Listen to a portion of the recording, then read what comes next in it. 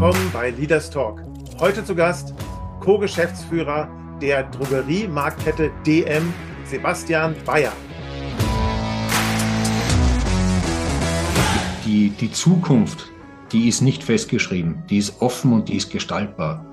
Und das finde ich so einen wertvollen und ermutigenden Gedanken, gerade im Moment, wo wir vor so vielen Herausforderungen stehen, dass wir dann aber immer wieder auch in unsere eigene Selbstwirksamkeit das Vertrauen haben und sagen, wir können das gestalten. Wir haben das auch selbst in der Hand. Leaders Talk, the interview podcast portraying leaders who are committed to better leadership, better organizations and a better world. Hosted by Managing Partner of Leadership Choices and Co-Founder of the Cosmic Foundation, Carsten Rath. Sebastian Bayer ist heute zuständig für den Bereich Marketing und Beschaffung bei der Drogeriemarktkette DM und er ist außerdem zuständig für mehrere hundert Märkte, also Filialen.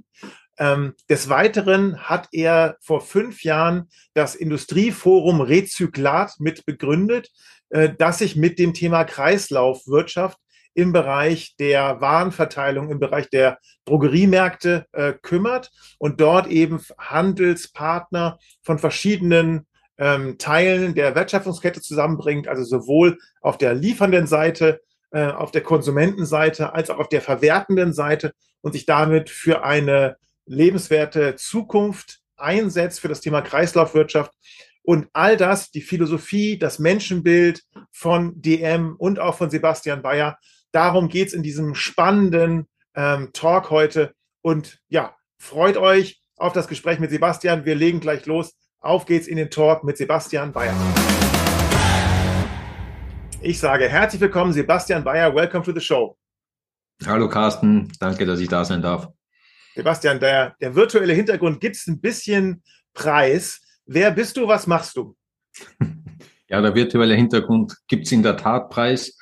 Mein Name ist Sebastian Bayer. Ich bin Geschäftsführer bei DM Drogeriemarkt und bin da verantwortlich für Marketing und Beschaffung.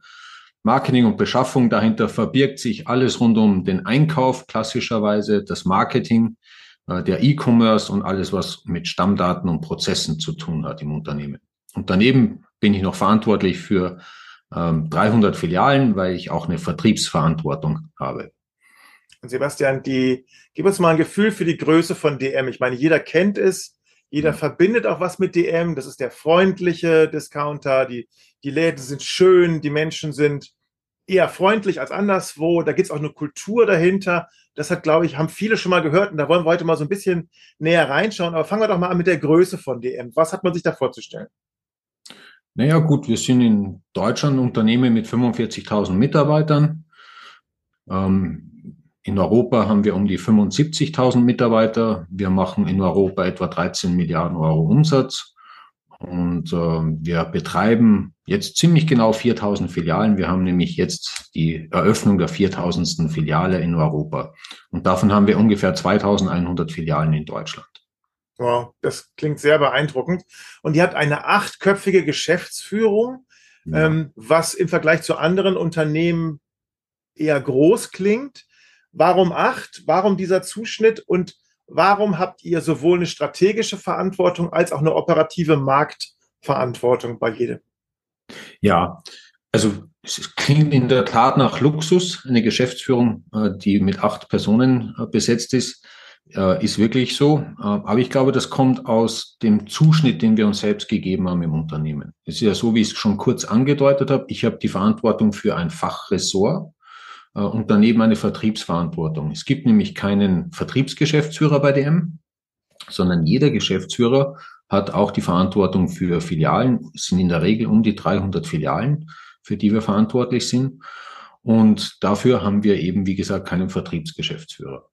Das hat jetzt mehrere Implikationen. Zum einen ist das natürlich ein enormer Aufwand. Ich muss ja diese Filialen auch besuchen und bereisen, muss mir einen Eindruck verschaffen. Das sind auch weit weg. Bei mir sind es 200 Filialen in Nordrhein-Westfalen und 100 in Bayern. Das heißt, die sind noch nicht mal zusammenhängend, diese Filialen. Und von daher muss man natürlich diesen Aufwand auch tätigen. Und das führt natürlich dazu, dass die Geschäftsführung aufgrund des Aufwandes in der Tendenz größer wird. Hinzu kommt eben das Fachressort, das heißt, wir haben auch wirkliche Spezialisierungen in unseren Fachressorts. Und auch das führt dazu, dass wir sagen, wir wollen dieses Spezialistentum auch fördern. Und deswegen auch sind die Geschäftsführer eben auch Spezialisten in ihrem jeweiligen Fachressort. So, und jetzt hast du nach Operative und Strategie gefragt. Und da kommt man natürlich an einen sehr spannenden Punkt. Weil wenn man sich entscheidet, sich in so einer Matrix zu organisieren, dann macht man das ja aus einem bestimmten Grund. Und der Grund für DM ist, dass wir gesagt haben, wir wollen gewährleisten, dass auch die Geschäftsführung sehr nah am Geschäft bleibt und sehr nah an den Kunden bleibt. Und durch diese operative Verantwortung für 300 Filialen ist das gewährleistet. Das heißt, wir haben zum einen die Verbindung zu den vielen Kolleginnen und Kollegen in den Filialen, in unseren Märkten, weil wir die auch besuchen, dort mit ihnen auch ins Gespräch kommen und darüber eben auch den Kontakt zum Kunden. Und darüber merken wir sehr schnell, was funktioniert nicht, was ist verbesserungswürdig, was müssen wir anders machen. Und Retail ist Detail. Es gibt hunderte Dinge, die man immer wieder entdeckt, wo man sagt, da müssen wir noch mal ran, diesen Prozess kann man verbessern, das müssen wir einfacher machen für die Kolleginnen und Kollegen. Das ist für den Kunden noch kein gutes Kundenerlebnis und damit die Händlerleistung ständig zu verbessern. Die große Gefahr dabei ist natürlich, dass man dann auch in der Geschäftsführung nur noch anfängt, sich um operative Dinge zu drehen, weil es gibt so unglaublich viele operative Herausforderungen. Und deswegen muss man da ganz bewusst sagen, okay, wir reservieren uns auch Zeit für Strategiearbeit. Das ist enorm wichtig, gerade in unserer heutigen Zeit, weil ich glaube, wenn man keine vernünftige Strategie hat, dann wird es auch schwierig in diesen Zeiten, in diesen VUCA-Welten, wie man sie ja auch bezeichnet, da vernünftig durchzusteuern und so ein großes Unternehmen auch vernünftig durch große Krisen auch zu bringen. Und deswegen trennen wir das auch. Wir trennen operative Themen in unserer Geschäftsführungsbesprechung von strategischen Themen und machen das auch ganz bewusst. Das heißt, es gibt Geschäftsführungsbesprechungen, beschäftigen sich nur mit operativen Themen und es gibt sozusagen Grundsatzgeschäftsführungsbesprechungen, wo wir uns um die strategischen und sehr grundsätzlichen Themen kümmern. Danke erstmal für diese Einordnung. Was bei DM mir einfällt spontan ist Menschenbild und Kultur. Menschenbild geprägt vom Gründer Götz Werner. Der Sohn Christoph Werner ist Vorsitzender der Geschäftsführung heute, hat im Auslandsgeschäft von DM viel Erfahrung gesammelt, ist jetzt mit dabei. Also da ist eine familiäre Tradition auf der einen Seite und natürlich auch das System trägt das ja auch in sich mit. Wie würdest du das Menschenbild von DM beschreiben? Ja, das Menschenbild, also jetzt muss ich ein bisschen um sozusagen, jetzt müssen die Zuhörer und Zuschauer müssen jetzt ein bisschen mitfiebern, weil das kann man nicht in einem Satz beschreiben. Ich glaube, man muss da mal ganz grundsätzlich ausholen. Die erste Frage ist, habe ich überhaupt ein Menschenbild in meinem Unternehmen? Meine Erfahrung ist leider noch viel zu wenige Unternehmen. Ich glaube aber, dass es enorm wichtig ist, ein Menschenbild zu haben. Ich möchte es an einem Beispiel mal nur ganz kurz festmachen. Ich kann auf den Menschen blicken als Zufallsprodukt der Evolution. Oder ich kann auf den Menschen blicken als Abbild Gottes. Und ich möchte es gar nicht bewerten, aber das zeigt mal die Bandbreite auf, in der wir uns bewegen, wenn wir über Menschenbild sprechen.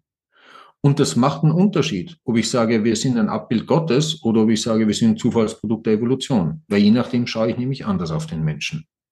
So, wenn man das jetzt mal ein bisschen versucht runterzubrechen, dann kann man, glaube ich, zwei Differenzierungen vornehmen, die man auch gerade im Marketing, für das ich ja auch verantwortlich bin, sehr gut auch erkennen und erklären kann. Also ich kann auf den Menschen blicken als eine Art Reizreaktionswesen. Das ist so diese berühmte Karotte, die man Menschen hinhalten muss. Das heißt, man spricht den Menschen bei Instinkten an. Und wenn man ihn bei Instinkten anspricht, dann wird er auch dementsprechend reagieren. Also immer wieder die Reize und Instinkte ansprechen. Das ist die eine Art. Erleben wir tagtäglich, gerade im Handel. Nimm mal nur Aktionspreise. Also Rabattaktionen ist nichts anderes, als den Menschen bei den Instinkten anzusprechen. Er hat nämlich die Angst, irgendwas zu verpassen oder zu einem schlechteren oder höheren Preis zu kaufen, zu einem späteren Zeitpunkt, wenn er jetzt nicht in der Aktion kauft. Also das ist so dieses Menschenbild des Reizreaktionswesens. Wir bei DM sagen, der Mensch ist ein freiheitsfähiges Wesen. So, und freiheitsfähig, das muss man jetzt mal versuchen, ein bisschen aufzudröseln. Da stecken nämlich mehrere Dinge drinnen. Da stecken zwei Begriffe drin, nämlich Freiheit und Fähigkeit. Und diese zwei Dinge müssen zusammenkommen. Was bedeutet Freiheit für mich? Also ich glaube, Freiheit ist letztendlich, dass ich sage, also das, was ich für sinnvoll erachte, das will ich auch. Und das, was ich will, das tue ich dann auch. Da sind aber drei Prämissen drin. Es muss sinnvoll sein, ich muss es wollen und ich muss es auch tun. Sinnvoll heißt, ich kann nicht einfach nur machen, wonach mir beliebt. Weil sinnvoll heißt, es steht in einem größeren Gesamtzusammenhang. Dann muss ich mich aber mit diesem größeren Gesamtzusammenhang verbinden. Das heißt, ich muss es wirklich wollen. Das heißt, es muss mich auch im Herzen irgendwie ansprechen. Und dann muss es aber auch noch getan werden. Wie Erich Kästner gesagt hat, es gibt nichts Gutes, außer man tut es. Und das ist so richtig und wahr, das ist unglaublich. So, das ist dieser Begriff der Freiheit. Und dann kommt aber auch dieser zweite Teil der Fähigkeit noch dazu.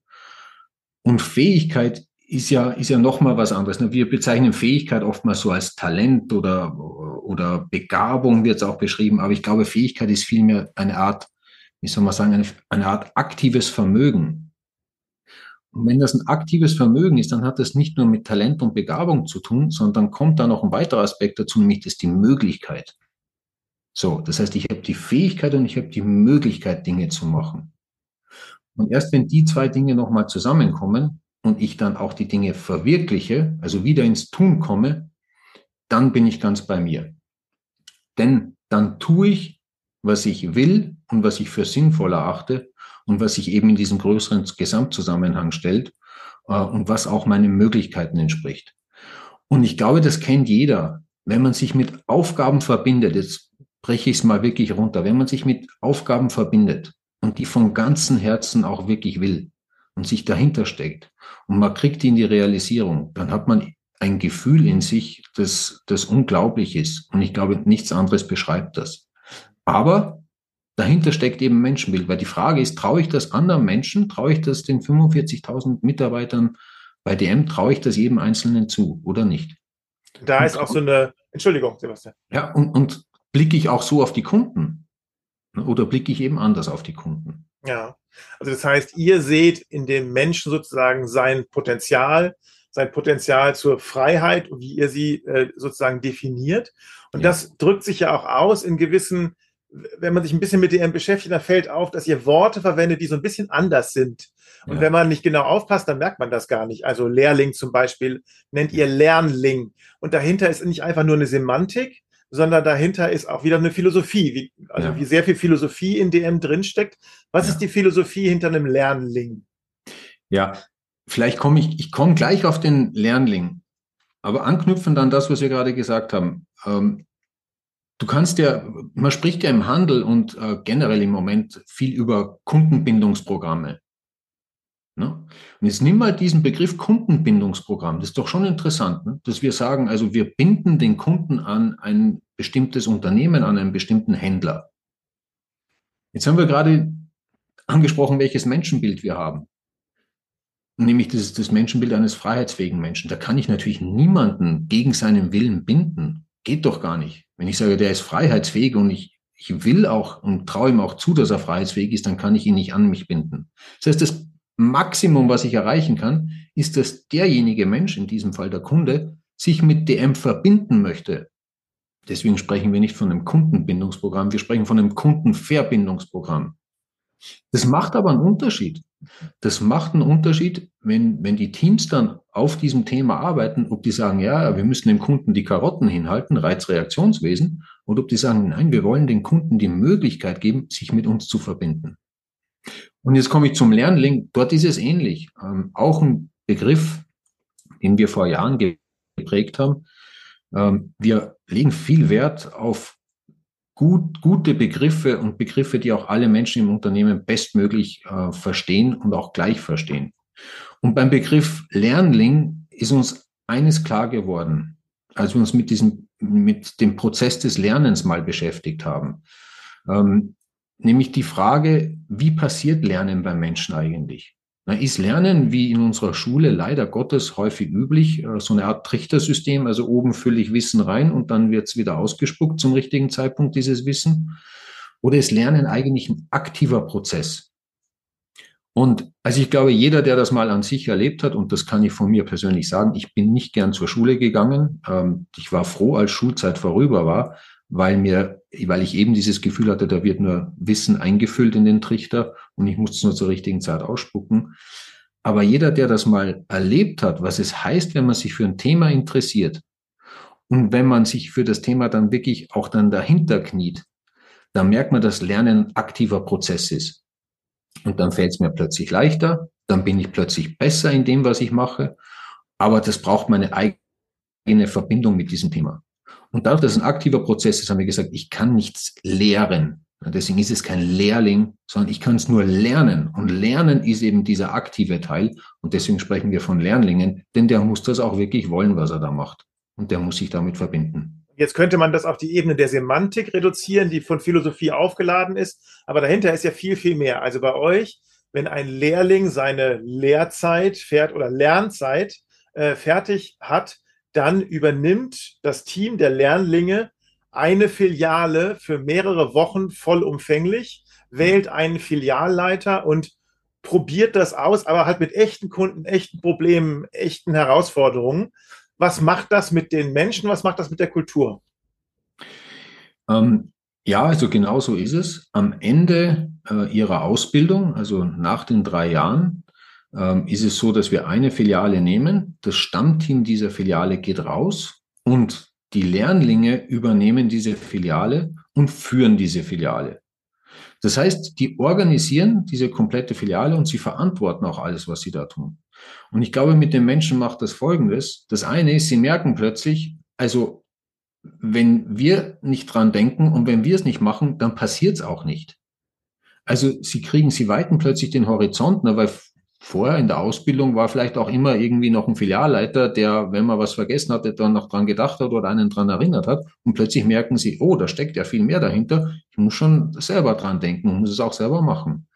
Das ist das eine. Und es kommt natürlich zum anderen auch ein sehr interessanter sozialer Prozess in Gang, weil die sich auch neu finden müssen als Team. Die kennen sich ja nur aus der Berufsschule zum Beispiel, diese Lernlinge.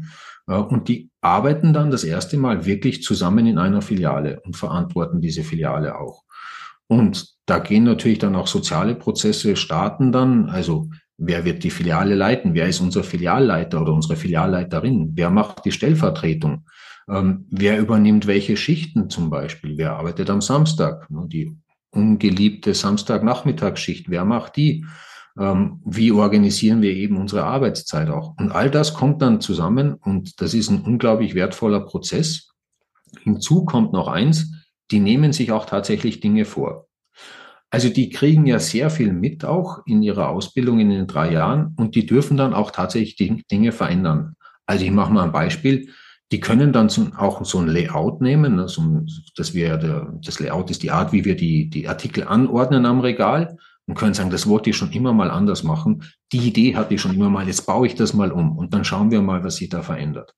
Das heißt, die können auch wirklich ihre eigenen Ideen einbringen und sehen dann auch, welche Auswirkungen diese Ideen hat. Ob es eine gute Wirkung entfaltet oder eher weniger. Toll. Und rennen euch die Lernlinge die Bude ein? Also ist das was sozusagen Aufmerksamkeit erregt oder ist das was, wo auch welche abgeschreckt sind und sagen, hui, so viel Verantwortung wollte ich eigentlich gar nicht unbedingt?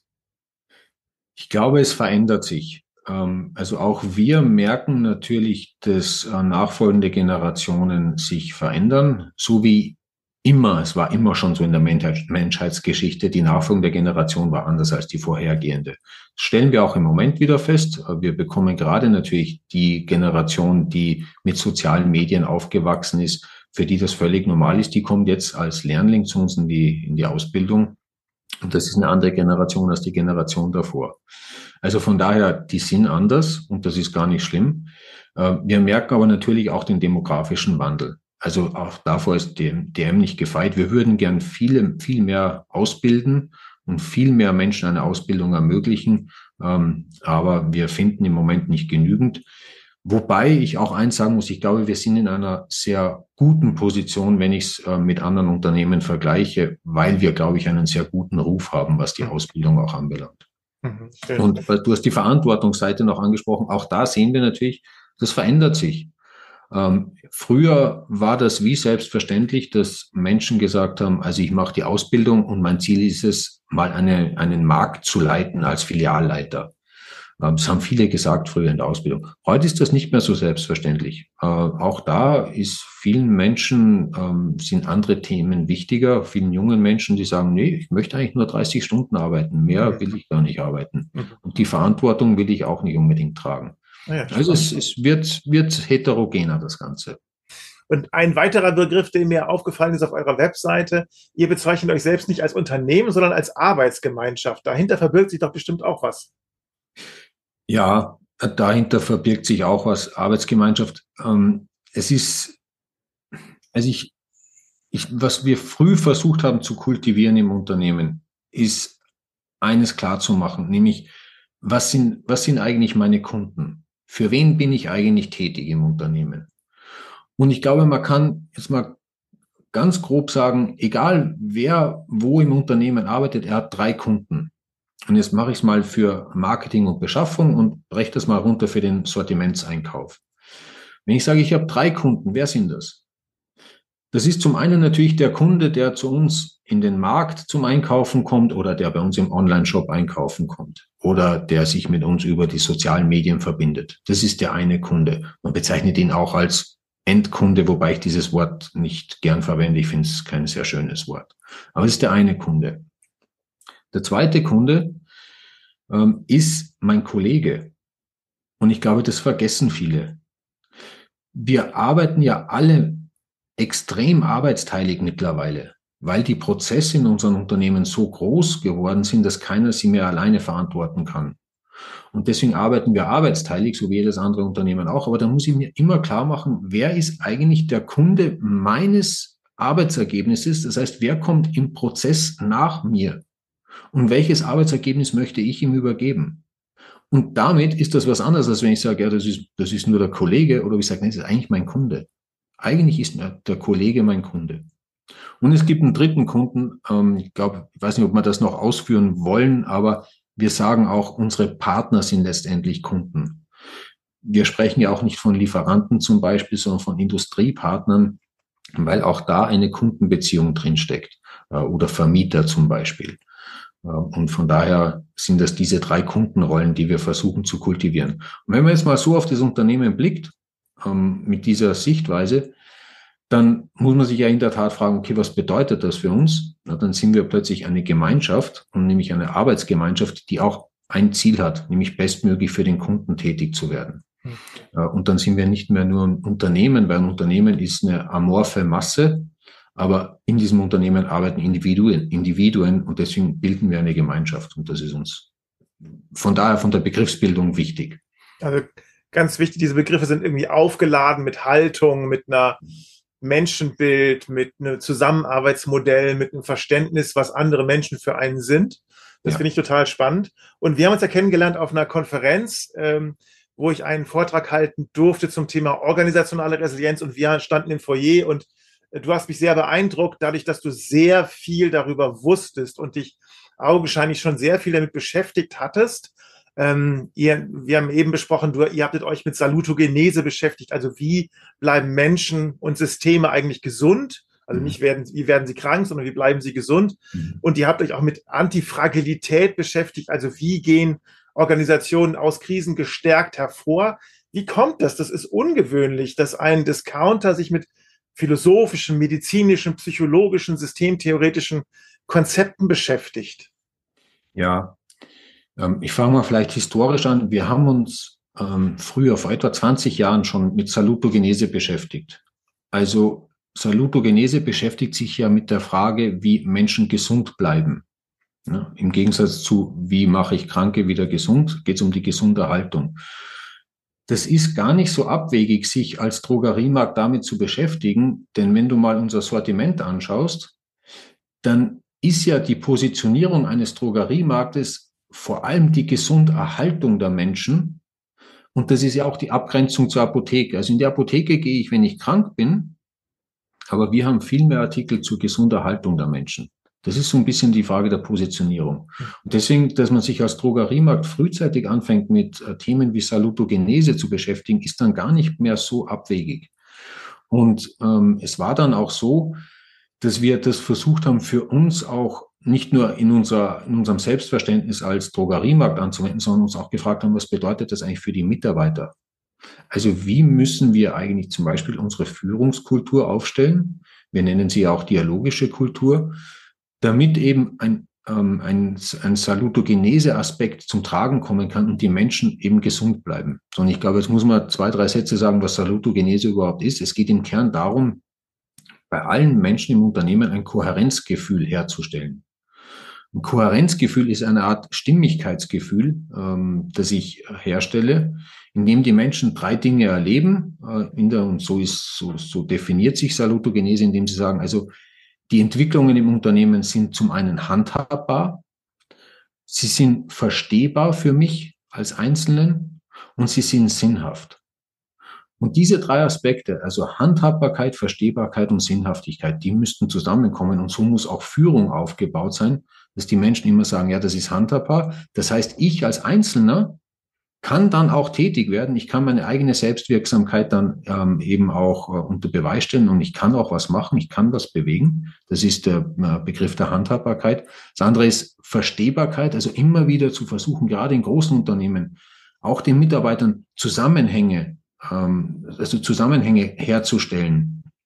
Und das geht halt nur im Gespräch. Ne? Je besser Mitarbeiter Zusammenhänge verstehen, desto eher können sie in der jeweiligen Situation im Sinne des Ganzen handeln. Darum geht's ja letztendlich. Ne? Wir wollen ja möglichst große Entscheidungsautonomie. Und das gelingt halt besser, wenn sie den Gesamtzusammenhang verstehen, wenn jeder einzelne Mitarbeiter den Gesamtzusammenhang versteht.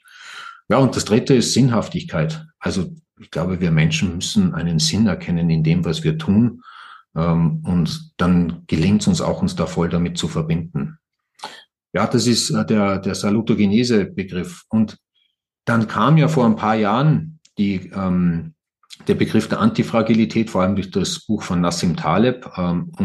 Mit diesem Buch haben wir uns sehr intensiv auch befasst, im gesamten Unternehmen, also nicht nur in der Geschäftsführung, sondern im gesamten Unternehmen. Ein Buch, das ist so 6 Zentimeter dick, würde ich mal sagen, locker. Ja, so ungefähr, ja. Ja, genau so ist es. Aber der Gedanke von Nassim Taleb war schon ein spannender. Der hat ja den Resilienzbegriff genommen und er erklärt es ja folgendermaßen, dass man sagt, also Resilienz ist eigentlich, ich habe ein Paket und in dem Paket ist ein Inhalt drin und wenn mir und ein zerbrechlicher Inhalt, und wenn mir das Paket runterfällt, dann geht der Inhalt nicht kaputt, dann ist es resilient. Das heißt, für ein Unternehmen bedeutet das, wie können wir bestmöglich Schocks von außen, wie zum Beispiel Krisen, wie wir sie zur Genüge erlebt haben in den letzten Jahren, wie können wir die so aufnehmen, dass wir trotzdem robust bleiben und daran nicht zugrunde gehen als Unternehmen. Und Antifragilität geht ja einen Schritt darüber hinaus. Antifragilität sagt ja, also wie überstehen wir diesen Schock, diese Krise nicht nur, sondern wie macht uns diese Krise auch noch stärker? Also wie macht sie uns noch robuster, noch resilienter? Und das ist natürlich schon unglaublich, provozierender Gedanke im Sinne von, da geht's dann richtig los im Kopf, wenn man da anfängt, drüber nachzudenken. Und hier noch ein Hinweis in eigener Sache. Natürlich könnt ihr euch überlegen, wer müsste diese Podcast-Folge auch noch hören. Aber darüber hinaus, es ist nicht mehr lange, dann beginnt der nächste Teil meiner Tour um die Welt mit dem Fahrrad. Dieses Jahr geht es los Ende Juli. Der Start der Tour ist Saskatoon in Saskatchewan, Kanada. Und die Reise geht über mehr als 3000 Kilometer nach Montreal. Und dann ist Kanada auch schon fast durch. Dann kommt nur noch eine Etappe. Und wer das Ganze begleiten möchte, wir werden natürlich darüber berichten auf den diversen Social-Media-Kanälen. Und das Ganze geht zugunsten der Cosmic Foundation, der Stiftung, die mein Kollege Uwe Achter heute nicht gegründet haben. Sinn der Cosmic Foundation ist es, Purpose-Driven NGOs, also Nichtregierungsorganisationen, gemeinnützigen Organisationen, kostenfreien oder kostenneutralen Zugang zu Coaching zu ermöglichen. Und Dafür stehen wir ein, dafür radel ich um die Welt. Und wer das Ganze unterstützen möchte, weil er oder sie selbst schon rausgefunden hat, wie toll Coaching jemandem helfen kann und insbesondere auch Menschen, die die Welt verbessern wollen, wie es denen helfen kann, der kann, soll und darf uns bitte unterstützen. Der Link zur Webseite www.cosmic-foundation.org und das schreiben wir auch nochmal in die Shownotes zu heute, in die Links, da kann man das also finden. Und jetzt wieder zurück zum spannenden Talk mit Sebastian Bayer. Du hast es eben schon selber gesagt, jetzt hattet ihr die Nagelprobe, Covid, Ukraine-Krieg, Rohstoffpreise, Inflation. Also ihr habt jetzt genug Gelegenheit gehabt, auszuprobieren, ob ihr antifragil seid. Seid ihr es? Ich glaube, das ist keine Zustandsbeschreibung, sondern das muss man sich, das ist was ein Prozess ist, den man sich immer wieder erarbeiten muss. Ne? Ich glaube, man erreicht sozusagen das nicht im Sinne von, jetzt haben wir Antifragilität erreicht und jetzt bleiben wir es auch antifragil, sondern das muss man permanent sich auch erhalten. Und ich glaube, für Corona und für die letzten 3 Jahre kann man das wirklich für DM in Anspruch nehmen. Und was war denn passiert, wenn wir uns das nochmal ganz kurz vor Augen führen? Und wenn wir uns zurückversetzen, ungefähr 3 Jahre, 2020, dann war es ja so, wir haben ja viele Filialen in Innenstädten zum Beispiel. Wir haben auch sehr viele Filialen in Grenznähe, weil zum Beispiel viele Schweizer oder Franzosen zu uns einkaufen kommen.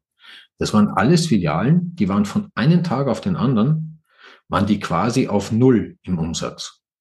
Und das sind in der Regel aber Filialen, die sehr viele Kunden jeden Tag besuchen, und die auch gute Umsätze machen. Das war das eine. Das andere, wenn man mal in unser Sortiment schaut, so einzelne Sortimentsbereiche wie dekorative Kosmetik, also Schminken. Die Menschen. Wofür? Ja, genau. Menschen gehen ja nicht mehr ins Büro. Sie können abends nicht im Club gehen. Also wofür schminken? Bisschen banaler. Menschen konnten nicht mehr ins Fitnessstudio gehen. Also ist der Duschgel und der Deo-Verbrauch drastisch zurückgegangen. Ja, ich musste halt nur noch 3-mal am Tag duschen und Deo nehmen. Wenn ich abends noch Sport gemacht habe, habe ich 2-mal genommen. Also all das waren Veränderungen, die durch diesen externen Schock, nämlich Covid, kamen, die zu einem veränderten Kundenverhalten geführt haben. Und das hat enorme Auswirkungen aufs Unternehmen gehabt. Und dann haben wir uns natürlich gefragt, okay, was passiert da? Wie können wir damit umgehen? Wir haben damals dann sehr schnell, sehr klar für uns Leitlinien aufgestellt. Also worauf kommt es uns jetzt an? Da war zum Beispiel an oberster Stelle die Gesunderhaltung aller Mitarbeiter im Unternehmen. Das war oberste Prämisse. Das Zweite war, dass wir natürlich die wirtschaftliche Nachhaltigkeit des Unternehmens sicherstellen wollten und mussten. Und wir haben eben gesehen, dass diese Veränderung dazu geführt hat, dass wir Filialen haben, die keinen Umsatz mehr machen, dass wir einzelne Sortimentsbereiche gesehen haben, dass sie an Bedeutung verlieren bei den Kunden. Und was wir dann gemacht haben, ist, wir haben aber auch gesehen, da passiert was anderes, nämlich Menschen brauchen plötzlich Masken, Menschen brauchen plötzlich Selbsttests. Und darum haben wir uns dann sehr schnell bemüht, diese Sortimentsteile aufzuschalten. Und das war ja, also ich bezeichne das intern immer gerne als Wilder Westen. Also jeder, der zu der damaligen Zeit Masken und Selbsttests beschafft hat, da kann man Stories erzählen, das ist unglaublich. Das sprengt aber, glaube ich, den Rahmen hier. Aber das hat ja nichts mit einer normalen Warenbeschaffung zu tun. Und das haben wir sehr schnell aufgebaut. Und das Zweite, was wir auch gemacht haben, dann zu einem bisschen fortgeschrittenen Zeitpunkt der Krise, ist, dass wir uns gefragt haben, was trauen uns die Menschen eigentlich zu?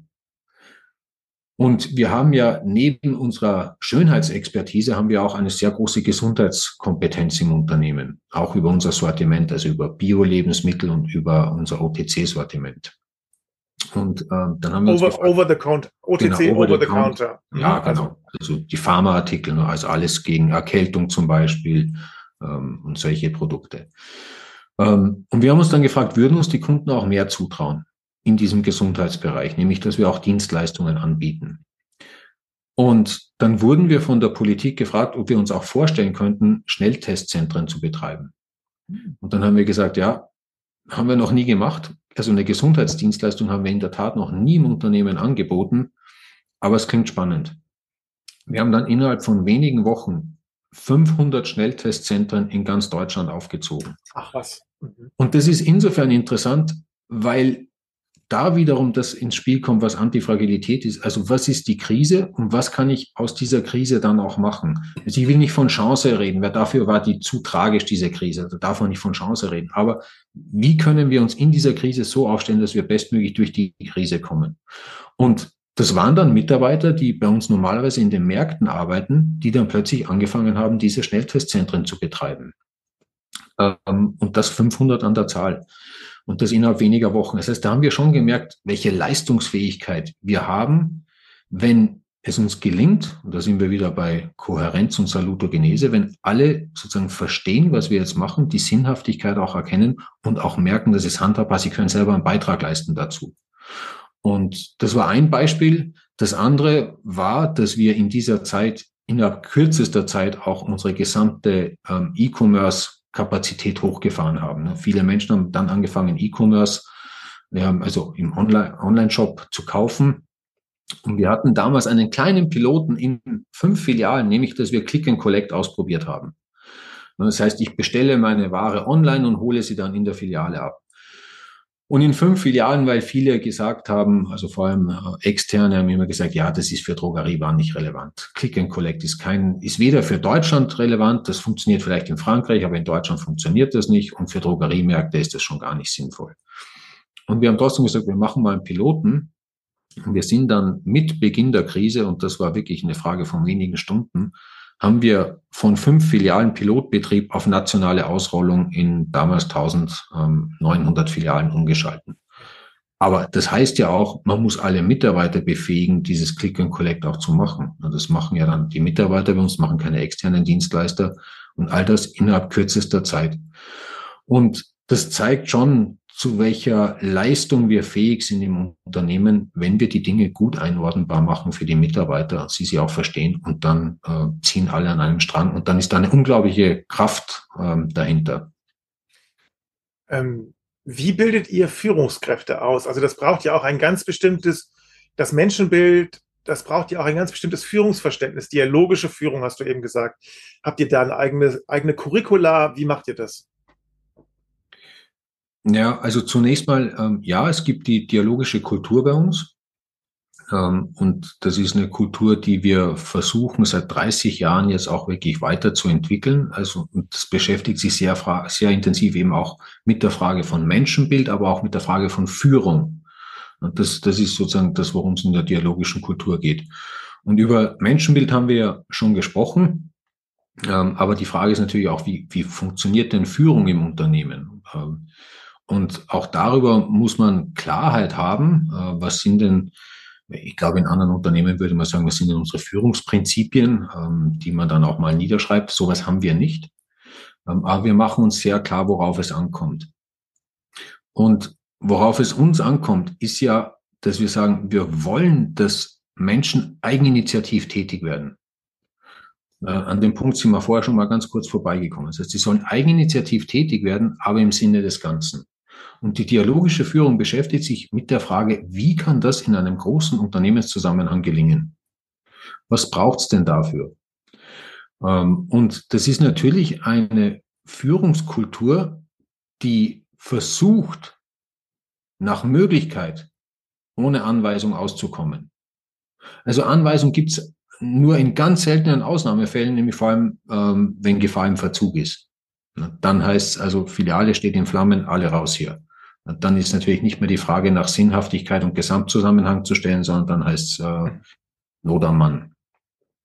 Das sind so die wenigen Ausnahmen. Aber ansonsten versuchen wir wirklich, dass wir sagen, es muss über den Sinn kommen. Das heißt, die Menschen müssen sich mit den Dingen verbinden können. Und das steckt ja im Dialog drinnen.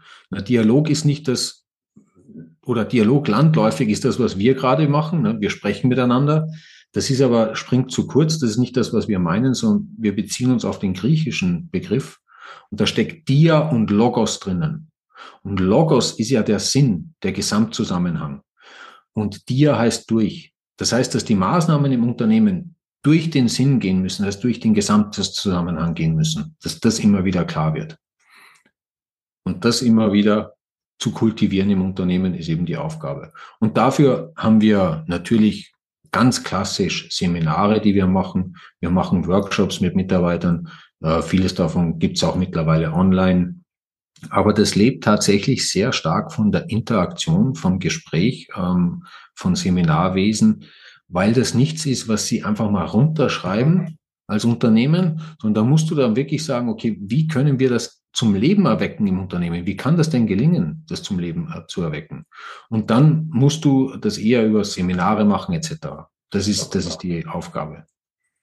Das klingt extrem spannend und was ich auch beeindruckend finde, ist, wie ihr es schafft, so Konzepte in so ein Wort zu kondensieren. Das ist so die Essenz, ne? Also so Dialog in seiner Herleitung durch den Sinn. Das ist ja eigentlich ein Führungsprinzip, ne? Da ist es ja in einem Wort quasi drin, eingegossen. Ja. Sebastian, noch was anderes. Du hast eben gesprochen von 3 Kunden. Mir kommt es vor, als hättet ihr tatsächlich noch einen mehr, nämlich die Gesellschaft. Ob man das jetzt als Kunde oder als Stakeholder bezeichnet. Und auch da seid ihr tätig. Ja. Du warst federführend bei der Gründung des Forum Rezyklats. Ich glaube, vor 2 Jahren oder vor 1,5 Jahren. Was verbirgt sich dahinter? Ja, also wir haben vor 5 Jahren damit gestartet, 2018 mittlerweile. Das Forum Rezyklat versucht nichts anderes, als einen Beitrag zu leisten, unsere Wirtschaft umzubauen. Wenn du dir heute Wirtschaften anschaust, dann ist das ja eigentlich ein Fließbandprinzip. Ich mache es mal sehr einfach. Wir bauen etwas an, wir entnehmen dem Boden Rohstoffe, wir machen daraus Produkte, diese Produkte kommen in den Handel, vom Handel kommen sie in den Konsum und am Ende des Produktlebenszyklus, wie man so schön sagt, werden sie weggeworfen. Es ist ein Fließbandprinzip. Und was wir erreichen müssen, meines Erachtens, da besteht mittlerweile auch Konsens, 2018 war das noch nicht ganz so weit verbreitet, aber mittlerweile ist es weit verbreitet, dass man sagt, wir müssen zu einer Kreislaufwirtschaft kommen. Also wir müssen versuchen, die Kreisläufe zu schließen, dass es am Ende eben nicht weggeworfen wird, sondern dass es wiederverwendet wird, wieder im Kreislauf bleibt und dann vor allem bei Verpackungsmaterialien daraus wieder neue Verpackungen hergestellt werden. Und darum kümmern wir uns im Forum Rezyklat. Und das ist mittlerweile ein Zusammenschluss von über 65 Unternehmen.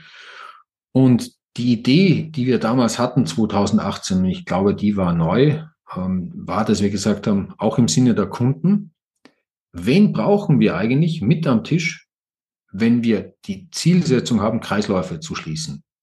Und dann reicht es nicht mehr, dass dort nur Händler sind, dann reicht es auch nicht, dass dort Konsumgüterhersteller und Händler sind, sondern dann brauche ich den Verpackungshersteller.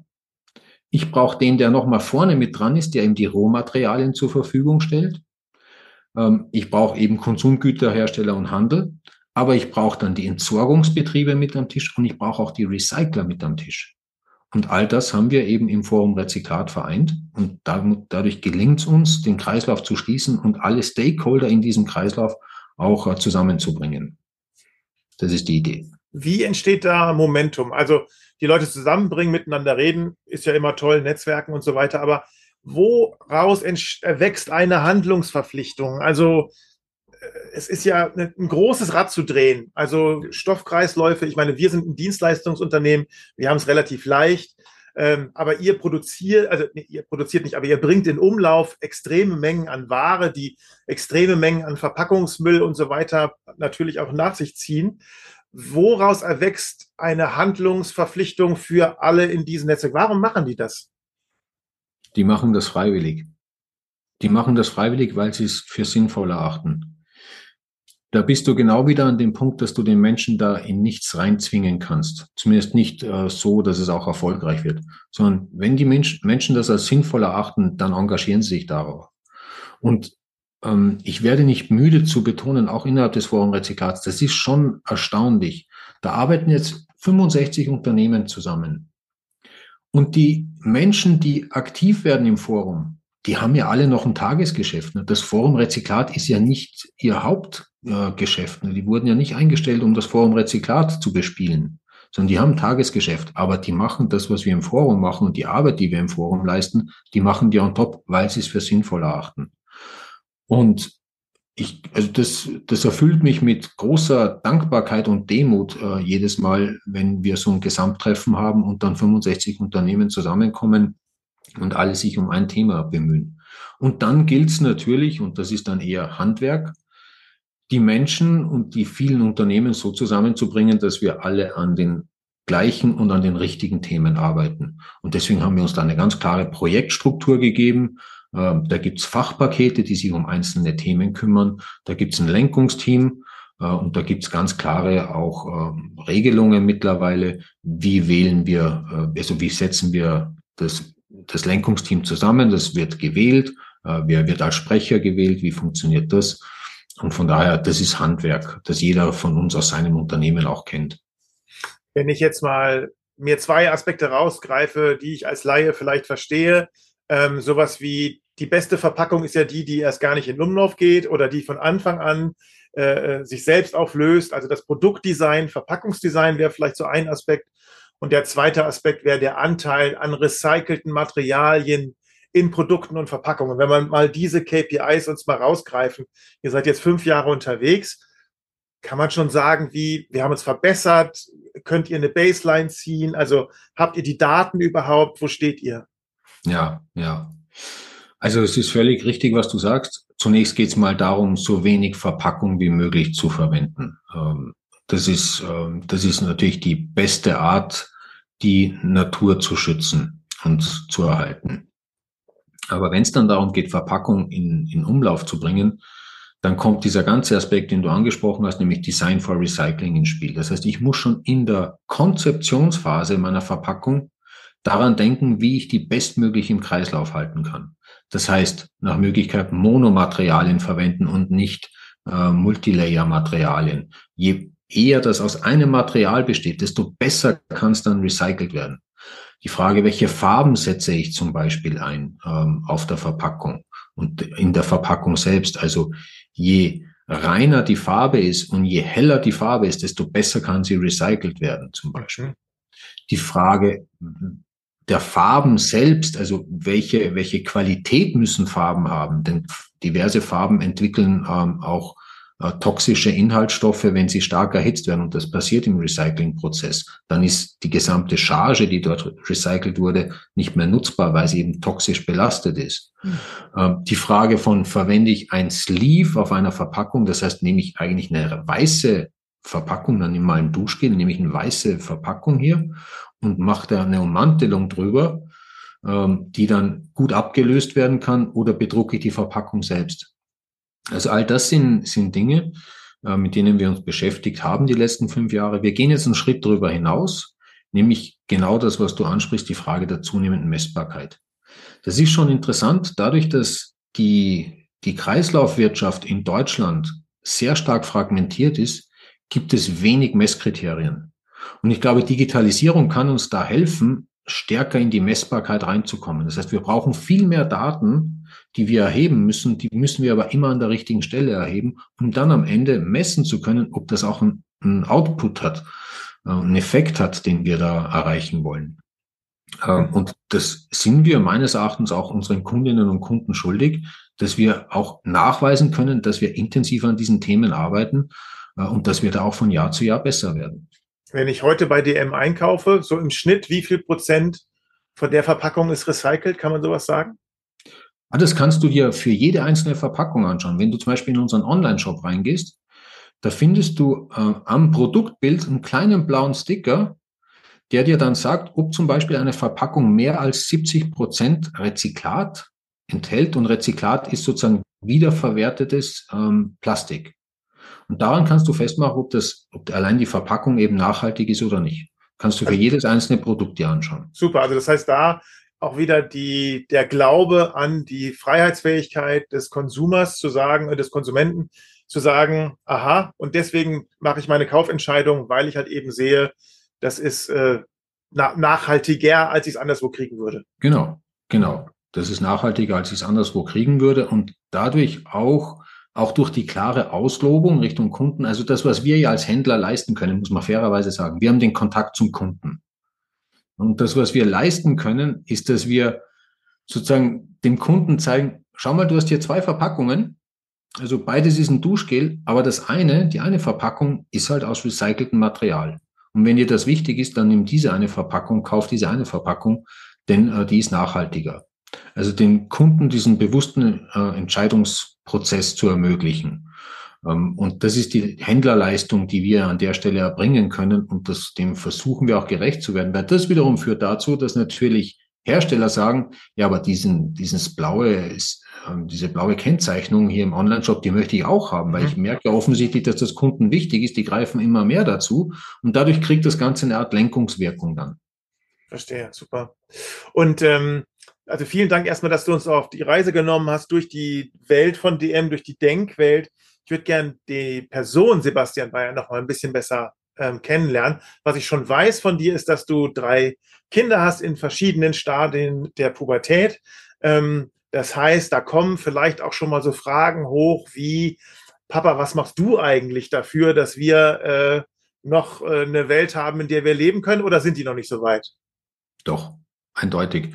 Also das war mit ein großer Gründungsimpuls für das Forum Rezyklat. Dass es eben so war, dass beim Abendessen meine Kinder mich zunehmend gefragt haben, was macht ihr eigentlich bei DM? Dass wir eine lebenswerte Natur vorfinden in Zukunft.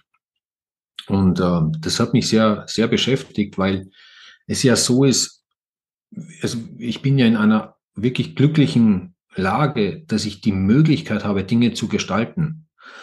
Das kommt natürlich nur durch die Position und die Rolle, die ich innehabe. Und ich glaube, Aufgabe ist es, dass wir diese Möglichkeiten auch nutzen, die uns gegeben sind. Und ich arbeite in einem Unternehmen, wo ich mich zum Glück auch nicht rechtfertigen muss, wenn ich sage, ich habe eine Idee, ich möchte versuchen, den Kreislauf unserer Verpackungen zu schließen, ich möchte ein Forum Rezyklat gründen.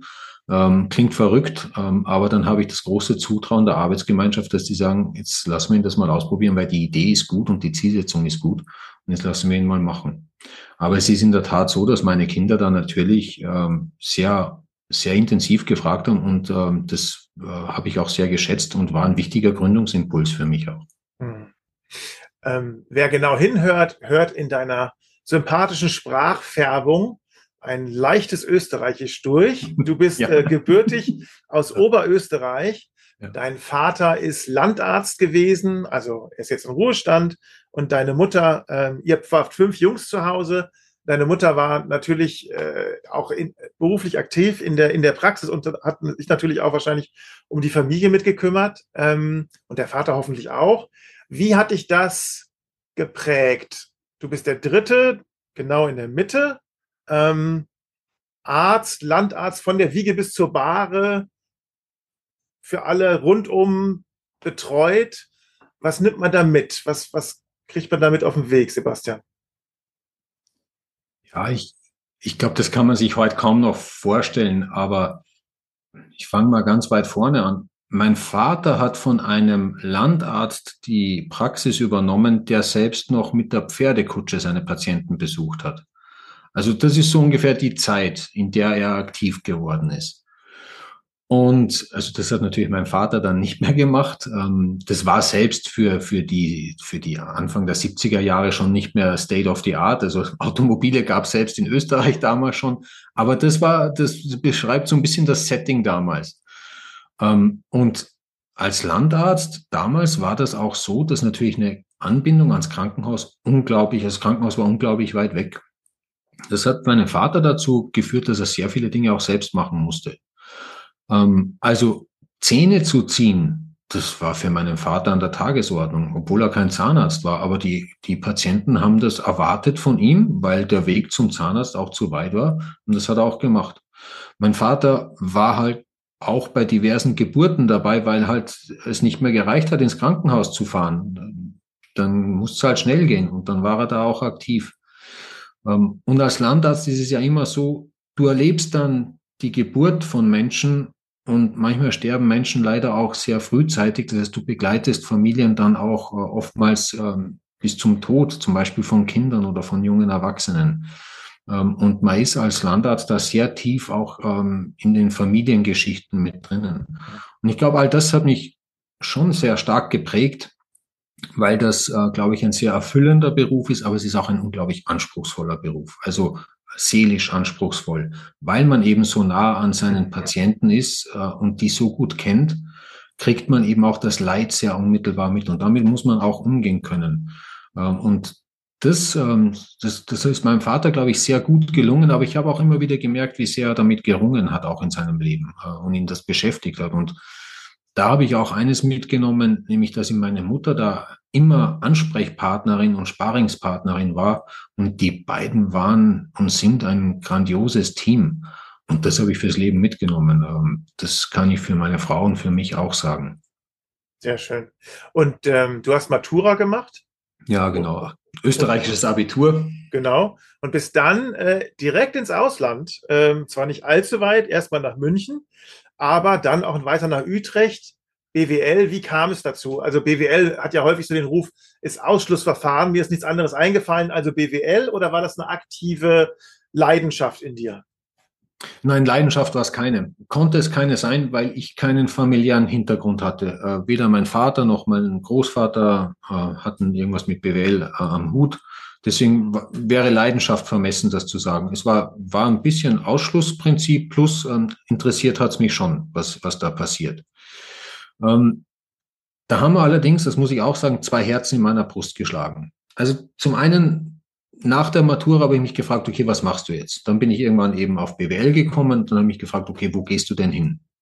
Jetzt ist es in Österreich so, der Großteil der Studenten geht nach Wien zum Studieren. Liegt einfach daran, dass das die größte Stadt ist mit den meisten Universitäten und den größten Universitäten. Und aus Oberösterreich hat das natürlich auch eine gewisse regionale Nähe. Das heißt, da geht der Großteil hin. Dann habe ich gesagt, naja, okay, jetzt hast du hier deine Schulfreunde, die gehen alle nach Wien. Wenn du da mitgehst, dann wird das sicher lustig, aber es bleibt immer gleich. Es werden die gleichen Freunde bleiben, und es wird sich nichts verändern. Dann habe ich gesagt, nee, das mache ich nicht. Jetzt gehe ich schon mal in die andere Richtung, ich gehe nach München. Ist noch nicht furchtbar weit von Österreich aus, aber ist zumindest schon mal ein Neuanfang und man muss sich neu orientieren, und kennt auch das Umfeld nicht. Und dann war eben München und BWL gesetzt. Und dann habe ich gerade gesagt, es schlagen aber zwei Herzen in meiner Brust. Ich hatte auch immer neben BWL, das dann wirklich zu einer Leidenschaft wurde, hatte ich aber eine zweite Leidenschaft. Und das war immer Diplomatie irgendwie. Und das hat auch nicht aufgehört. Mich hat immer schon Politik interessiert. Mich hat Geschichte brennend interessiert in der Schule. Davon konnte ich gar nicht genug kriegen. Und das hat auch während des BWL-Studiums nicht nachgelassen. Und dann bin ich von München nach Utrecht, habe dort dann meinen Bachelor gemacht und dann war wirklich nochmal so sozusagen dieser Moment of Truth. Also was machst du jetzt? Also steigst du ins Berufsleben ein oder gibst du deinem zweiten Wunsch nochmal nach und sagst, okay, also Diplomatie, das möchte ich jetzt aber auch nochmal wissen. Und das habe ich dann auch tatsächlich gemacht. Bin dann nach Wien gegangen, habe dort die Aufnahmeprüfung für die Diplomatische Akademie gemacht. Das war, muss ich im Nachgang sagen, gar nicht so einfach, weil als BWLer bringt man so ungefähr überhaupt kein Handwerkszeug mit, das man als Diplomat braucht. Weil da brauchst du Völkerrecht, da brauchst du Europarecht, da musst du wissen, wie internationale Organisationen funktionieren, da brauchst du Geschichte, da brauchst du Politikverständnis, all das, was man bei BWL in den Kursen nicht lernt. Vielleicht ein bisschen Volkswirtschaft noch. Ja, das war die kleinste Schnittmenge. Das ist aber auch wirklich das Einzige, was man mitnehmen kann. So, und deswegen musste ich ordentlich büffeln für diese Aufnahmeprüfung, und habe mich da richtig reingekniet, habe die dann noch bestanden, war dann ein Jahr zunächst an der Diplomatischen Akademie, war da gar nicht mal so schlecht in dem, was ich gemacht habe, so dass die gesagt haben, wenn ich Lust habe, kann ich noch einen Master draufsetzen mit einem Stipendium, habe ich dann auch noch gemacht. Und dann war eben die Frage Diplomatische Akademie zu Ende, Masterthesis geschrieben, jetzt besteht die Möglichkeit, ins Außenministerium zu gehen. Und dann habe ich dort nochmal eine weitere Aufnahmeprüfung gemacht im Außenministerium und habe dann tatsächlich als Referent für Ostasien gearbeitet.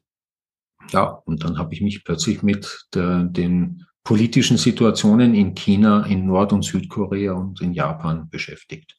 Und wärst du weitergegangen auf diesem Weg, dann wärst du jetzt vielleicht österreichischer Botschafter in Peking. Oder, ja, möglich, ja, ja, möglich, ja, genau, möglich. Aber irgendwie bist du abgebogen. Und zwar kamst du dann als nächstes raus bei Lidl International. Da bin ich ja jetzt schon die ganze Zeit drauf gespannt, wie es dazu kam. Ja, also ich muss tatsächlich sagen, ich habe ziemlich hart arbeiten müssen, um bis ins Außenministerium zu kommen. Und als ich dann drinnen war im Außenministerium, ist mir innerhalb von 8 Wochen klar geworden, dass es das überhaupt nicht ist. Dass das nicht das ist, was ich machen möchte. Ähm, Ich kann das jetzt 20 Jahre später auch viel besser beschreiben, warum und wieso. Also es ist ja immer so, ne, das Leben lebst du vorwärts, aber du verstehst es rückwärts. Und deswegen kann ich da heute auch anders reflektiert darüber reden. Und ich kann für mich heute sagen, das war für mich deswegen nichts, weil ich rauskam aus Studium und schon einiges gesehen hatte, auch viel gereist bin und ich hatte den Kopf voller Ideen und ich wollte vor allem was gestalten. Also ich wollte was gestalten, ich wollte entscheiden, ich wollte auch Verantwortung tragen.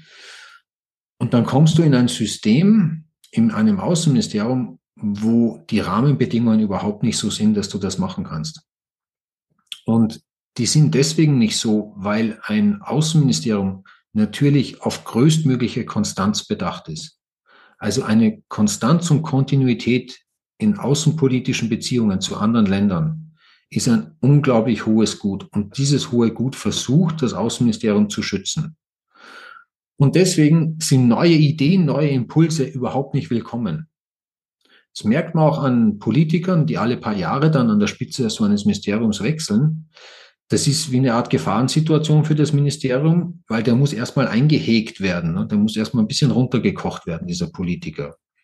Und von daher ist eben Veränderungsfähigkeit und Veränderungswille dort nicht Teil der DNA eines solchen Ministeriums. Ja, und als ich eben dann nach 8 Wochen gemerkt habe, oh, das ist überhaupt nicht das, was du machen willst, war das zunächst mal eine tiefe Krise. Und Krisis ist ja nichts anderes als Scheideweg. Das heißt, Krisis bedeutet im wortwörtlichen griechischen Sinne Scheideweg. Und da habe ich gemerkt, okay, gehst du diesen Weg jetzt weiter oder an der Abzweigung, wo du stehst, nimmst du doch einen anderen Weg. Und dann war es eigentlich wie so oft der Zufall, dass ich zu Lidl gekommen bin. Also ich hatte dann mir Gedanken gemacht, was machst du denn dann? Ja, das ist eine schwierige Situation im Unternehmen, im Leben, wenn man so viel Energie darauf verwendet hat und dann ist es so eine Enttäuschung. Fragst du dich zunächst, was machst du denn dann? Und dann habe ich gesagt, okay, du musst was ganz anderes machen. Kontrastprogramm.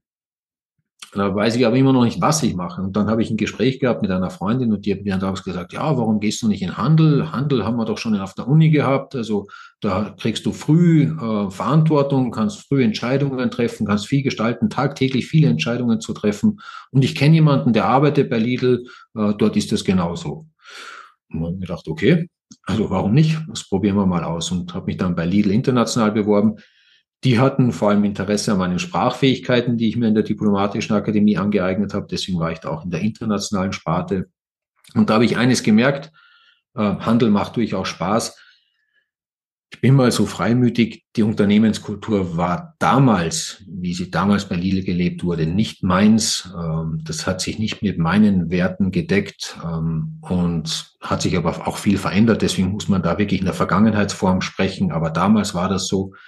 Und als ich dann gemerkt habe, okay, Handel macht wirklich Spaß, da kannst du viel entscheiden, da kannst du viel gestalten, aber ein anderes Handelsunternehmen bräuchte es noch, dann ist der Weg zu DM gar nicht mehr weit, weil DM da einfach einen Ruf hat in der Branche. Und dann habe ich mich bei DM beworben, es hat auf Anhieb geklappt, wofür ich heute noch sehr froh und dankbar bin.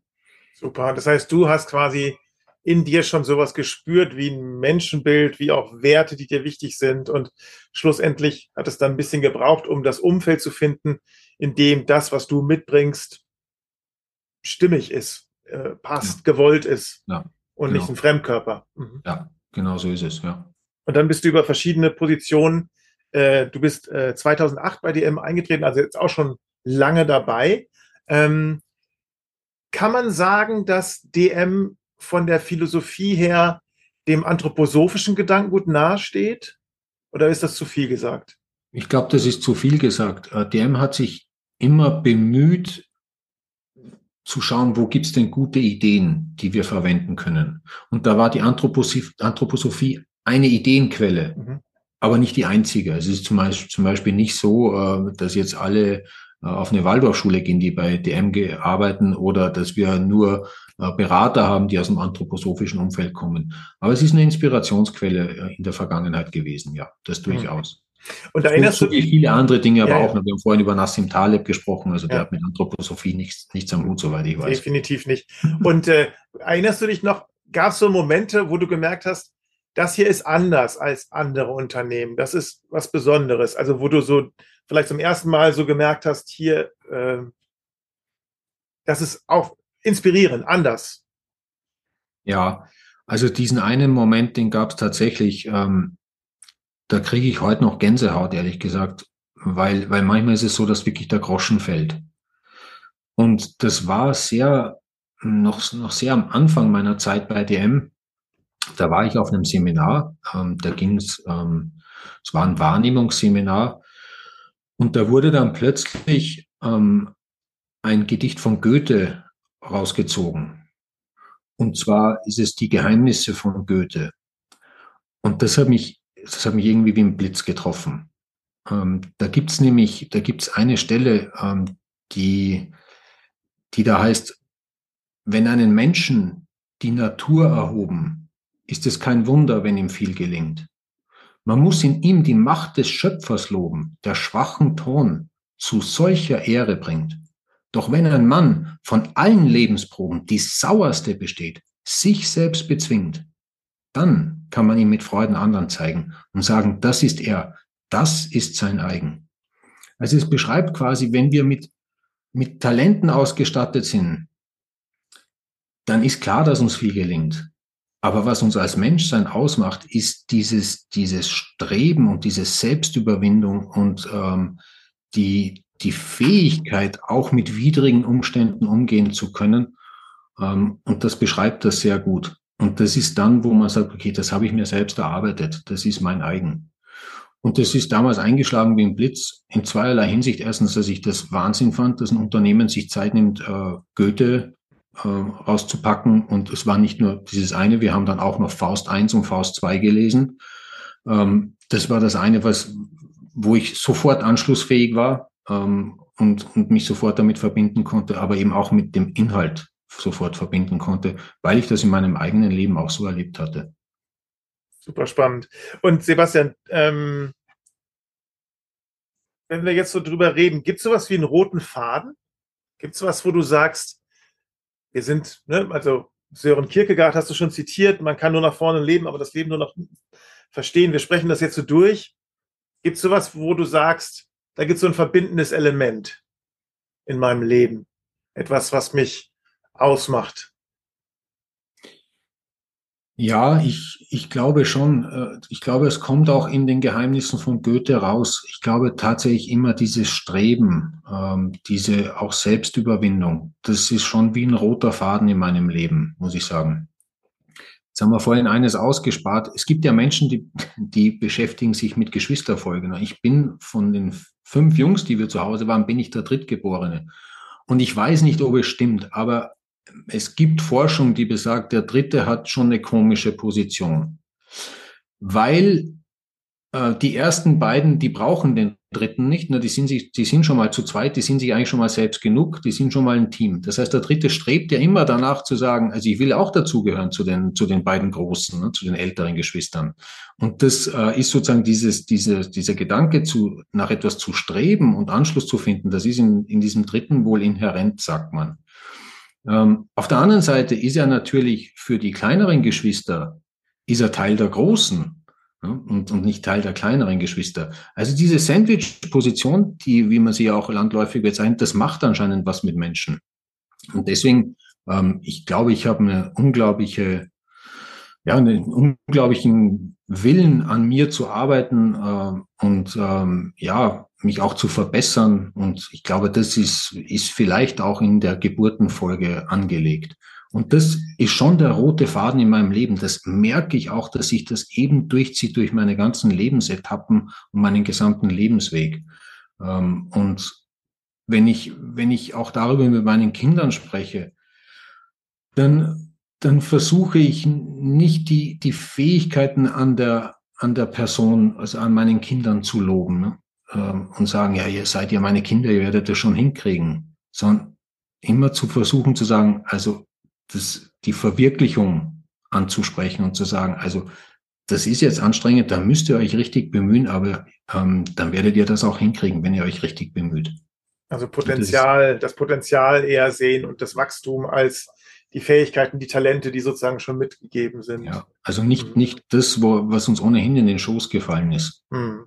sondern die Potenzialentfaltung genauso. Danke auch für diese Herleitung. So gedanklich sind wir jetzt in der Jetztzeit wieder. Was kommt als nächstes? Ein Mensch wie du hat ja wahrscheinlich keinen Zustand, wo er sagt, ich bin jetzt da, alles erreicht, Haken dran, bin zufrieden, bleibt so, sondern Wachstum ist dir inhärent. Was kommt als nächstes? Was ist so auf deiner Bucketlist vielleicht noch? Also Stillstand in keinem Fall. Das möchte ich tatsächlich nicht. Ich habe aber das Riesenglück, in einem Unternehmen zu arbeiten, wo es keinen Stillstand gibt, weil es eben so viele Entwicklungsmöglichkeiten eröffnet, dieses Unternehmen. Und ich selber auch meinen Entwicklungspfad auch mitgestalten kann. Es gibt ja keinen Karrierepfad bei DM oder sowas. Wir machen ja auch nicht HR im klassischen Sinne, also Karriereentwicklung oder sowas. Das gibt es bei uns alles nicht, zum Glück. Und von daher kann ich sagen, ich habe das große Glück, in einer Position zu sein, wo ich mich auch sehr gut an den Aufgaben entwickeln kann. Und jetzt nehme ich mal unseren Podcast hier. Den habe ich ja nur, weil wir uns damals bei Google getroffen haben. Und wir haben uns nur dort getroffen, weil ich die Position bei DM inne hatte. Und als du mich gefragt hast, ob wir das zusammen machen wollen, habe ich zunächst mal gedacht, oh, willst du das? Und das könnte ja auch persönlich werden. Und da musst du auch noch mal echt Energie reinstecken, weil du musst dich auch selber reflektieren darin. Wer bist du eigentlich? Was machst du eigentlich? Wo kommst du her? Wo willst du hin? Das sind ja auch Fragen, die du mir vorab gestellt hast. Und dann aber zu sagen, ja klar, also das hilft mir. Das kommt doch, dann komme ich doch wieder ein Stück näher zu mir selber. Und dass ich dann aber in einem Unternehmen arbeite, wo ich auch niemanden fragen muss, ob ich diesen Podcast jetzt machen kann, und ob die das gut finden, das zeigt, welche Entwicklungsplattform dieses Unternehmen für mich ist. Und da wird es noch viele Gestaltungs- und Betätigungsmöglichkeiten geben. Super. Man kriegt richtig Lust, bei DM zu arbeiten, muss ich sagen. Was habe ich dich noch nicht gefragt, Sebastian? Was wäre noch spannend für unsere Hörerinnen und Hörer? Wir haben jetzt ganz schön viel gestreift auch, weil wir ja ziemlich viel über Menschenbild auch gesprochen haben, auch über das, was mich in meinem persönlichen Leben auch bewegt und beschäftigt. Also ich glaube, wenn ich da, wenn ich noch eins betonen möchte, weil das ist ja auch ein Leaders Talk, ne, und es geht ja auch darum, so hast du es, glaube ich, moderierst du es ja auch immer an, sozusagen als Inspirationsquelle auch zu dienen. Also ich glaube, was einen als Menschsein ja ausmacht, ist auch die Summe an Erfahrungen, die man mitbekommt im Laufe eines Lebens. Und wenn ich was gelernt habe, ist, dass es Krisen im Leben gibt, und wir sind damit konfrontiert, aber dass wir in der Regel, in den meisten Krisen, es sei denn bei sehr starken Schicksalsschlägen, auch in der Möglichkeit oder die Möglichkeit haben, diese Krisen zu gestalten und zu bewältigen. Also die Zukunft, die ist nicht festgeschrieben, die ist offen und die ist gestaltbar. Und das finde ich so einen wertvollen und ermutigenden Gedanken, gerade im Moment, wo wir vor so vielen Herausforderungen stehen, sei es der Klimawandel oder eigentlich besser gesagt die Klimakrise. Und dass wir dann aber immer wieder auch in unsere eigene Selbstwirksamkeit das Vertrauen haben und sagen, wir können das gestalten, wir können das ändern und wir haben das auch selbst in der Hand. Und dass wir auch immer wieder im Bewusstsein haben, die Gegenwart, wie wir sie heute erleben, ist das Produkt dessen, wie Menschen, wie Generationen vor uns sich die Zukunft vorgestellt haben und deswegen auch so die Gleise in die Richtung gelegt haben. Und deswegen können auch wir die Gleise in eine andere Zukunft legen, wenn wir das wollen. Und wir werden es wollen müssen, sonst wird das wohl blöd werden. Aber wir können es halt eben auch. Und das ist eben dieses Vertrauen in die eigene Kraft. Hervorragendes Schlusswort, Sebastian. Vielen, vielen Dank für die tollen Einblicke, für auch die, wie persönlich du dich gezeigt hast. Hat mir große Freude gemacht. Ich wünsche dir alles Gute. Das wünsche ich dir auch. Vielen Dank und wir sehen uns bestimmt noch mal irgendwo. Bestimmt. Danke dir. Alles Gute. Ciao. Tschüss. Das war ein sehr besonderer Podcast, fand ich. Ich hatte viel Freude. Selten jemanden zu Gast gehabt, der sich so intensiv vorbereitet hat, so viel reflektiert hat.